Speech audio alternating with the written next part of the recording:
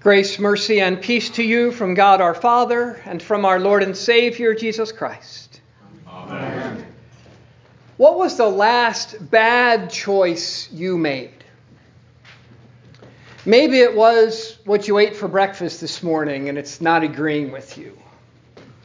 Or that you didn't eat breakfast today and now you're regretting that decision. Or maybe it was that impulse buy you made the other day and now you're having buyer's remorse. Or maybe it was that you agreed to do something that you really don't want to do, but now you have to do it. Most of the time when we make a bad decision, we may regret the decision we made, but in the grand scheme of things, it doesn't matter all that much. We'll get over it. We'll make a better decision next time. We'll learn from our mistakes, our bad choices. Hopefully, anyway. But some choices have a more lasting effect. I learned just last week of a young man, the son of a friend of mine, who just over a little a month ago now, in an effort to get a better picture of a waterfall, stepped too close to the edge and fell to his death. That was a bad decision. He can't get back. Or something that we hear often in the news, that person that had a few too many to drink but got behind the wheel of his car anyway, and in an accident killed or maimed someone. A bad decision that can't be taken back. So what of the decisions that we make concerning God? How would you categorize them? Are they decisions of little consequence or great consequence? And however you answered that question, does your life and the decisions you make on a daily basis match up with that answer? So maybe we think that not going to church every Sunday, not reading the scriptures, not praying, not living according to God's word and will, it really isn't that big a deal. In the category of what you had or not for breakfast this morning. But is that true? Or are those decisions a bigger deal than we think or know? What if you knew that this Sunday was going to be the last chance you had to be at church and to have the Lord's Supper? Would that change your decision? Think about this too. Can lots of small bad decisions add up and eventually end up in one really big bad decision? Can not going to church every Sunday or not reading your scriptures, not praying, not living according to God's word and will end up with the loss of your faith? If so, those really aren't little things at all, are they? And in reality, are more like us creeping closer and closer to the edge of the precipice. And one more step.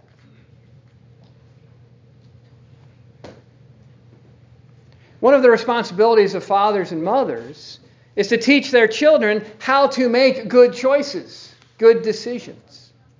To think about the future, to be aware that decisions made now, though they may seem small and insignificant, may have serious consequences later. It's an important job, but not an easy one. Today we heard in the Old Testament reading of Moses doing that with Israel.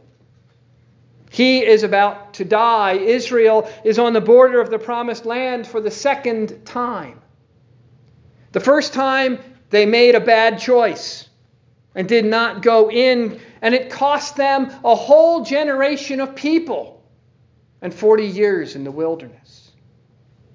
And now they're back, and Father Moses is trying to teach his children to make a better decision this time. The book of Deuteronomy is Moses going through the history of Israel, the good, the bad, and the ugly, and there was a lot of ugly. Israel had made a lot of really bad decisions, some of which had severe and lasting consequences. But now he says, choose life. Choose life by walking in the ways of the Lord and worshiping Him alone. Have no other gods. Don't fear, love, or trust the things of this world more than Him. For only in the Lord is your good and blessing and life. And Jesus is doing the same thing in the words of the Holy Gospel we heard today. Consider the cost, he says, of following Him. Which are not words meant to keep or discourage you from doing that, but to make you think. What is important to me? And why? Is that what really matters? Am I going to be happy about this decision 20 years from now when my situation changes? Questions which then lead to this question as well. What is the cost of not following Jesus? And Jesus uses two examples of building and fighting, so let's stick with those. Lots of people are busy building their lives, building their careers, building their futures, fulfilling their dreams, and like a tower, that takes a lot of work. But Jesus asks, are you able to do that? Are you able to complete it? What if you fall short of your dreams? What then? What if your career gets short-circuited? What then? And when it comes to your life, are you able to build, to construct a life that's going to last forever, even overcoming death? How much are your dreams, your career, your life going to cost you? Is it worth it? Is that a good decision? Then Jesus speaks of fighting, which for Christians would translate into fighting evil. So are you able on your own to do that? Do you know the size of the enemy coming against you? Do you know their strength, their methods, their craftiness? Do you think you're able to withstand the assaults of the evil one on your own? Is that a good decision? Those are bad choices. Trying to go through this life by yourself, on your own. Trying to build your own life and future. Trying to fight your own battle. And yet, how often do we make those choices? Or how often do we make not maybe an all-at-once big decision like that, but lots of small decisions about those things that add up to a big deal. That are like creeping closer and closer to the edge of that precipice. We didn't mean to fall off. So it's not that Jesus doesn't want everyone to follow Him. He certainly does. But if you love your family more than Him, then if you have to choose between something your family wants or what is God's will, that's going to lead you to make a bad choice.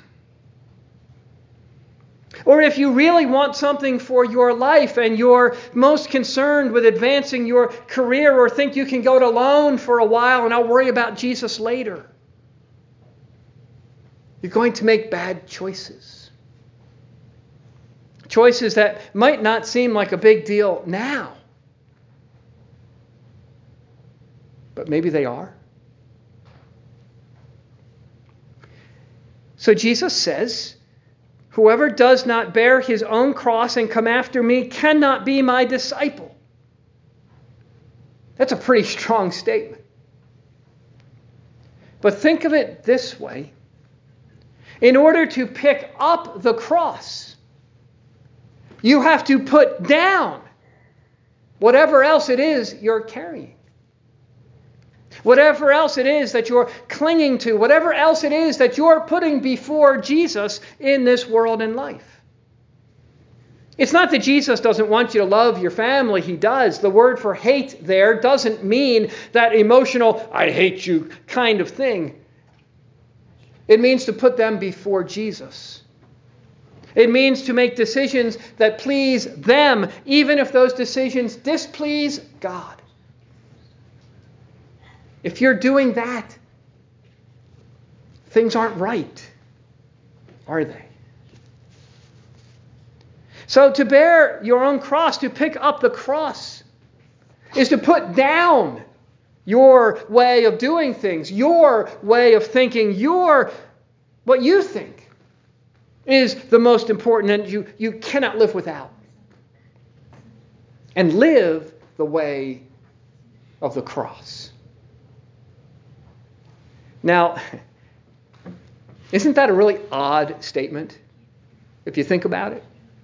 And one that really doesn't make any sense, to live by the way of the cross, because crosses were meant and designed to kill, not give life. But there is, as you know, one cross that does, in fact, give life. But not because of the cross, but because of the one who hung on it and after being killed rose to life again. The one who took your sin, all your bad and wrong decisions and actions and words and desires, took them to that cross and had them crucified with him there. To set you free from them so that you can live. Not a life of regrets and second guessing about the past, but looking forward to a glorious future with the forgiveness of your sins. A future not of your making, but of his making. And so Jesus knew that cost. He knew when he came into this world that he would leave it in this most horrible and gruesome way. But he knew it would be for you. To bear your sin and guilt so you wouldn't have to. To die that you might live. So as great as it was, as steep as it was, Jesus paid that price. His blood for your forgiveness. His death for your life. His condemnation for your freedom. And then rising from the dead, the cost paid in full. You too rise from the dead. From being dead in your trespasses and sins to live a new life. So to take up your own cross, to put down whatever it is that you are carrying and clinging to live that new life, how do you do that?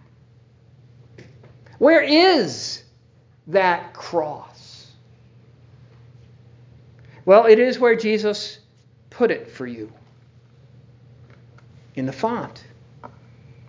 For us to take up our cross and to put down what we are carrying is to repent of our sins, to remember I am baptized. That's where I died and rose with Jesus. And to receive that forgiveness and new life Jesus has for me and promised for me and gives to me. And that means not just to repent of our sins here, though that's important. But I would say repenting here is the easy part. Repenting of our sins here. And so we learn how to repent of our sins out there. so that we repent to one another, which is hard, but again, important. And that with the forgiveness we receive here, we learn also to forgive one another. And so to take up your cross is to die to yourself, to you being your own God, to you being number one, and to live a new life. That new life is a gift that cost a great deal more than you will ever know, but that was bought for you and given to you. Think of the gift you'd most like to have in this whole world, and it doesn't even begin to come close to this one. But good doesn't mean easy, and it won't be easy. Crosses never were and never will be. So we heard the story of Philemon and Onesimus today. Onesimus, the runaway slave who stole from his master Philemon. While away on the lam, Onesimus is baptized. He receives a new life. He dies and rises with Jesus. Great. But that was the easy part. Now, Paul says, you must go back. Put down your freedom and go back and repent. And Paul sends this letter with Onesimus to tell Philemon the same thing. Put down your anger, your right for revenge, and forgive Onesimus. Both of you live a new way. The way of love and forgiveness, the way of laying down your old life because you've been given a new one. For your old life isn't going anywhere and is going to end. But your new life, you will live forever. And here's the thing. Whatever you put down in this life to take up the cross, you get back even more than you gave up. You may not see it or realize it at first, but ask some old Christians who've been at this for a long time, who've been through the trenches and for whom life hasn't been easy, and they'll tell you. And when everything else in this world and life go away, your sight, your hearing, your strength, your popularity, your health, your status, your followers, you'll still have Jesus. He's the one who isn't going anywhere. And he's here for you today with his forgiveness and life. And here with his body and blood to feed your new life. Time spent here in his word, in prayer, and receiving his body and blood, that's a decision you will never regret. And a decision that will impact the rest of your life too, in good ways. For following Jesus through life to death now, you will follow him through death to life forever. In the name of the Father, and of the Son, and of the Holy Spirit. Amen.